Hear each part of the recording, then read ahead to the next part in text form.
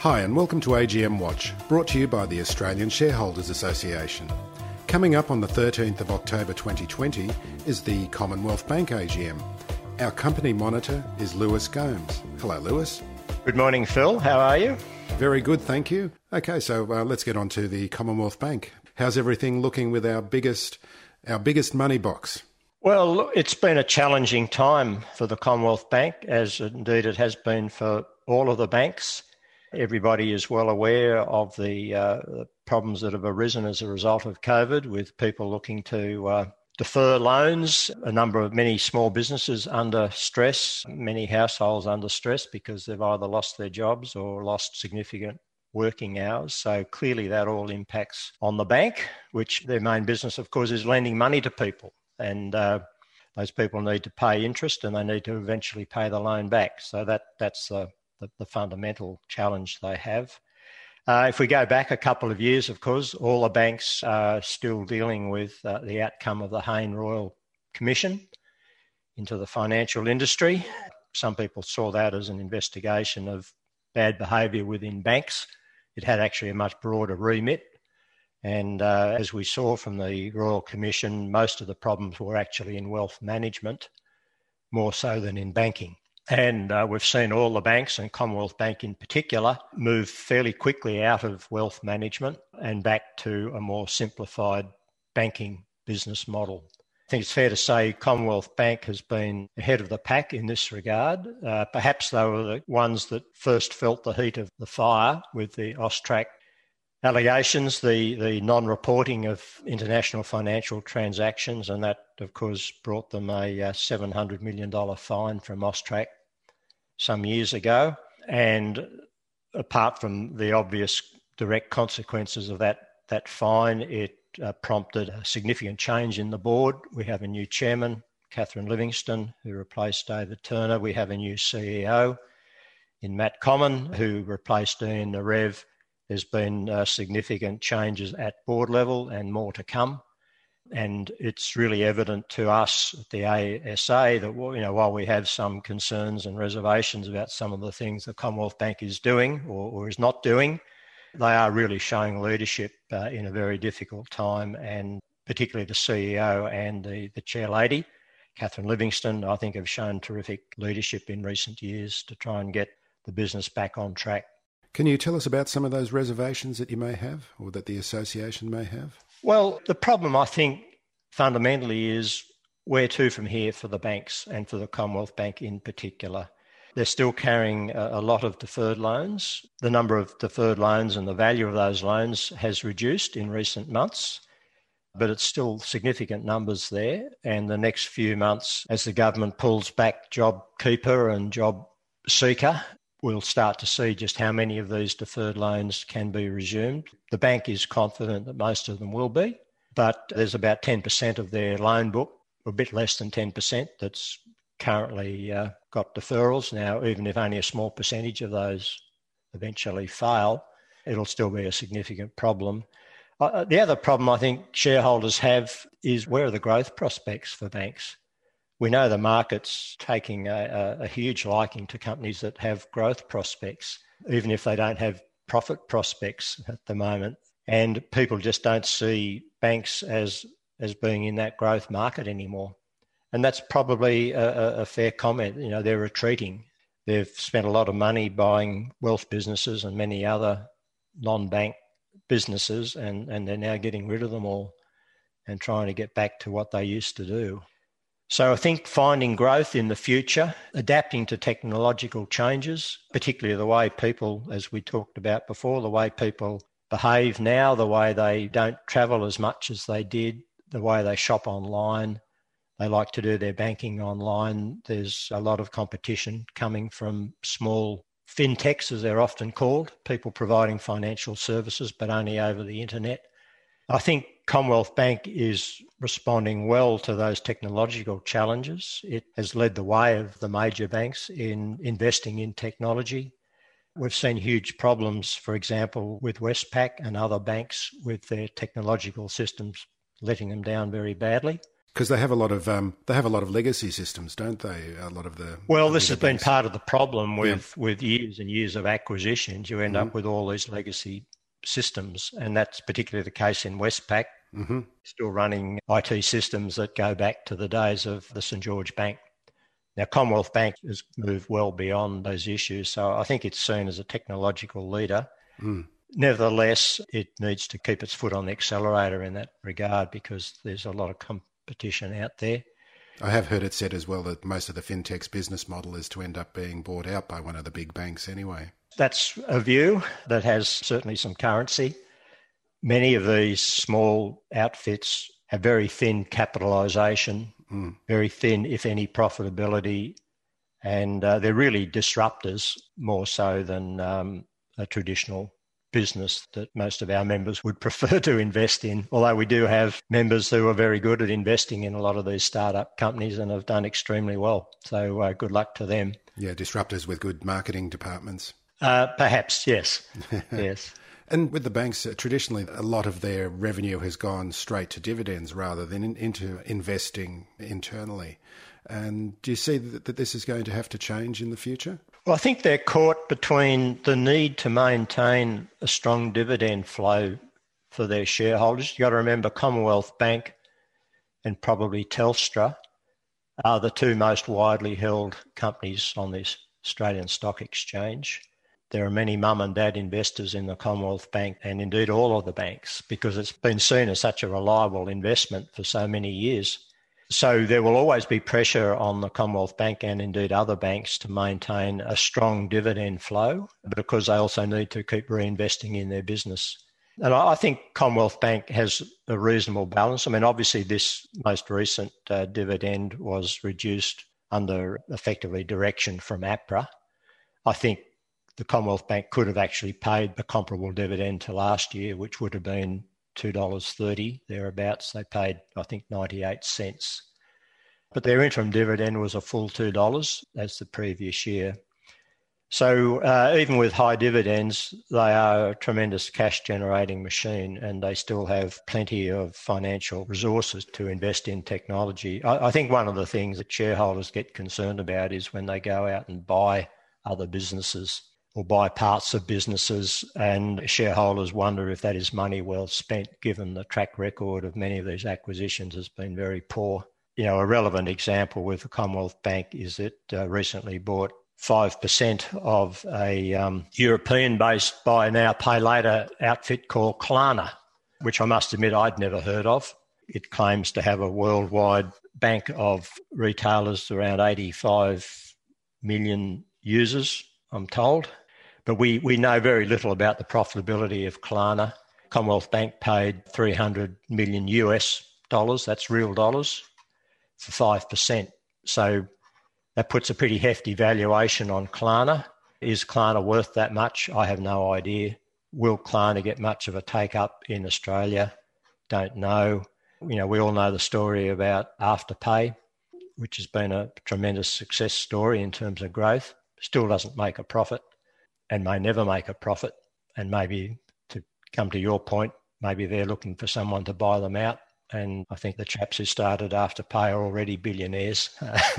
They'll be even. And I think they've even cashed in some of their chips as well, quite extensively. Quite possibly. So, you know, there will be questions. And in fact, the ASA will be asking a question at the AGM next week in relation to Klarna, because it's just not evident to us as to whether it's a good investment or not. I guess you've got to give these things a go. Mm-hmm. You can't sit there and do nothing, but is it the right move for Commonwealth Bank? We're not sure. Okay. Are there any other questions that the association will be asking at the AGM? Well, there are a number there. A couple of general concern to members and many other retail investors was the bank didn't issue a notice of meeting in hard copy, posted version. You had to download it. That's fine for many of us, but it's not so fine for many others, particularly elderly people. So we're just making that point that who knows what happens next year with coronavirus and whether we still have virtual AGMs. But we will be asking CBA, particularly given the wide shareholder base they have to resume posting of important documents like notices of meeting. I mean, I printed mine off, but it's over 20 pages and it's a nuisance. Yep. On the directors, I mentioned before, there's been quite a turnover of directors for obvious reasons. David Higgins retired at the end of last year. Wendy Stopes will be retiring at this AGM. We have two directors up for election, or one's for re-election, who is Rob Whitfield. Rob had a very long history with Westpac Bank, so he's a banker through and through.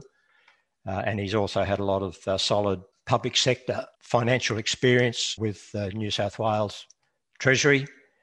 So we see him as a very valued resource on the board. However, he has a very low shareholding, and one of the questions we put to Commonwealth Bank at our pre-AGM meeting was why his shareholding so low. We were given reasons, but we've asked the question again at the AGM so that the broader shareholder base can get an understanding of what the issues are there with Rob. We have a new director, Simon Mutter, who is a bit of an unknown. He comes from New Zealand. He was managing director of Spark in New Zealand Telecom. He's also been CEO of Auckland Airport. So he's got quite a diverse background. He's an engineer, nothing wrong with that. I'm an engineer, but we're told he has extensive leadership experience in technology, process effectiveness, business strategy and change management. So I think he's been brought in, obviously not with so much banking experience, but more with transformation experience and a particular focus on customer experience. So because he's really unknown, we're asking the chairman to allow Mr. Mutter to explain specifically what he believes he can bring to the business. We know shareholders are very keen to hear directly from directors who are up for election or re-election. Historically, we've just been given pro forma CVs or experience summaries, which don't really tell us what particular benefits they bring to the business. So there's a focus on that. There is, of course, the remuneration report. That's been a matter for quite some debate. If we just look at the FY20, the year just gone, and just to show you how things have changed, the CEO's salary for FY20, this is actual paid salary, was 3.9 million. If we go back to 2016, well before the current CEO, the CEO then received 12.3 million. Oh, a bit of a pay cut. The actual paid salary, and that comprises fixed pay, short-term incentive, either as cash or shares, and then any shares that have vested from long-term awards in past years.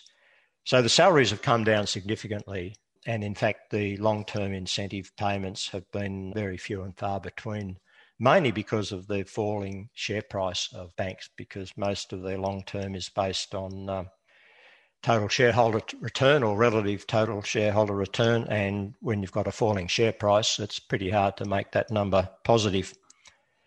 So again, that 3.9 million, you can compare that under the CEO remuneration framework at the so-called target level. He could have earned 8.36 million. So he's earned actually less than half his target. And a lot of people would say, well, the target is what he might expect to earn. And the maximum opportunity was about 9.5 million. So, while we might say, well, 3.9 million's a lot to be paid in the world of banking and international banking, you've got to remember Commonwealth Bank is one of the most successful and profitable banks on the planet, not just within Australia. I think we get value for money from Matt Comyn.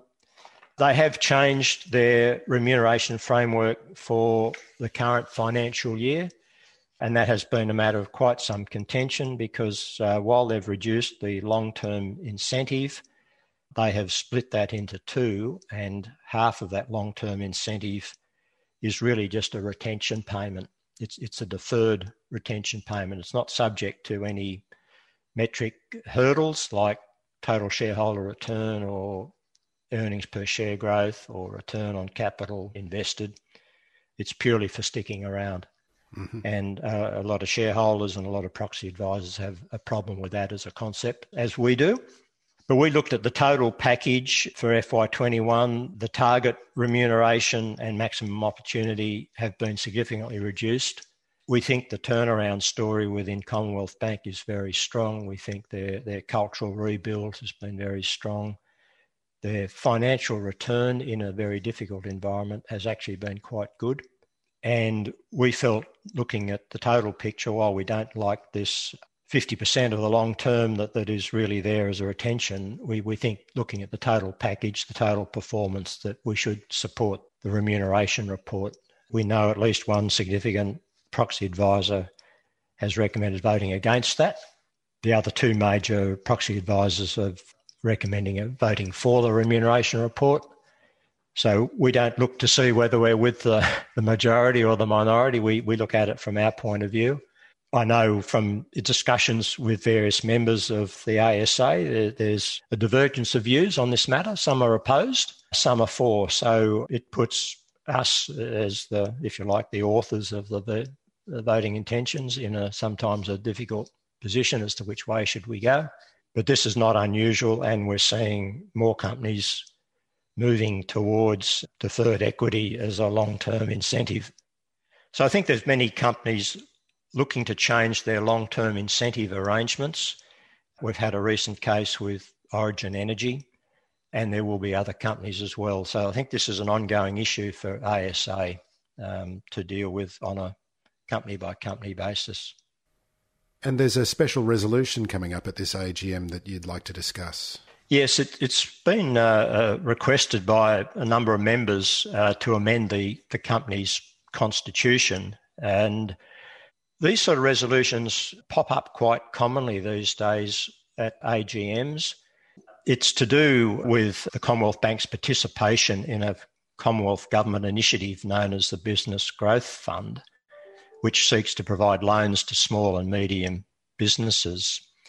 Now, this group who's proposed this resolution, as I understand it, looks to arrange equity and equity raisings for businesses in this sector. And they've sought to have the constitution of the Commonwealth Bank changed to put various restrictions on the operation of that initiative by the Commonwealth Bank. Now, our view is that it's not really an appropriate matter for embedding in the constitution. It's really an operational issue, and we don't think that the constitution is the right place for this particular matter to be addressed. The Commonwealth Bank is a strong supporter of the SME market, and it's an important initiative for both lenders and equity raisers to support the SME sector. So we don't see a particularly strong case for this resolution, but even if we did, we feel there are better ways of achieving it than changing the constitution. So we'll be recommending a vote against this resolution. Lewis, thank you very much for joining us today on the podcast. Thank you, Phil. It's been a pleasure joining you.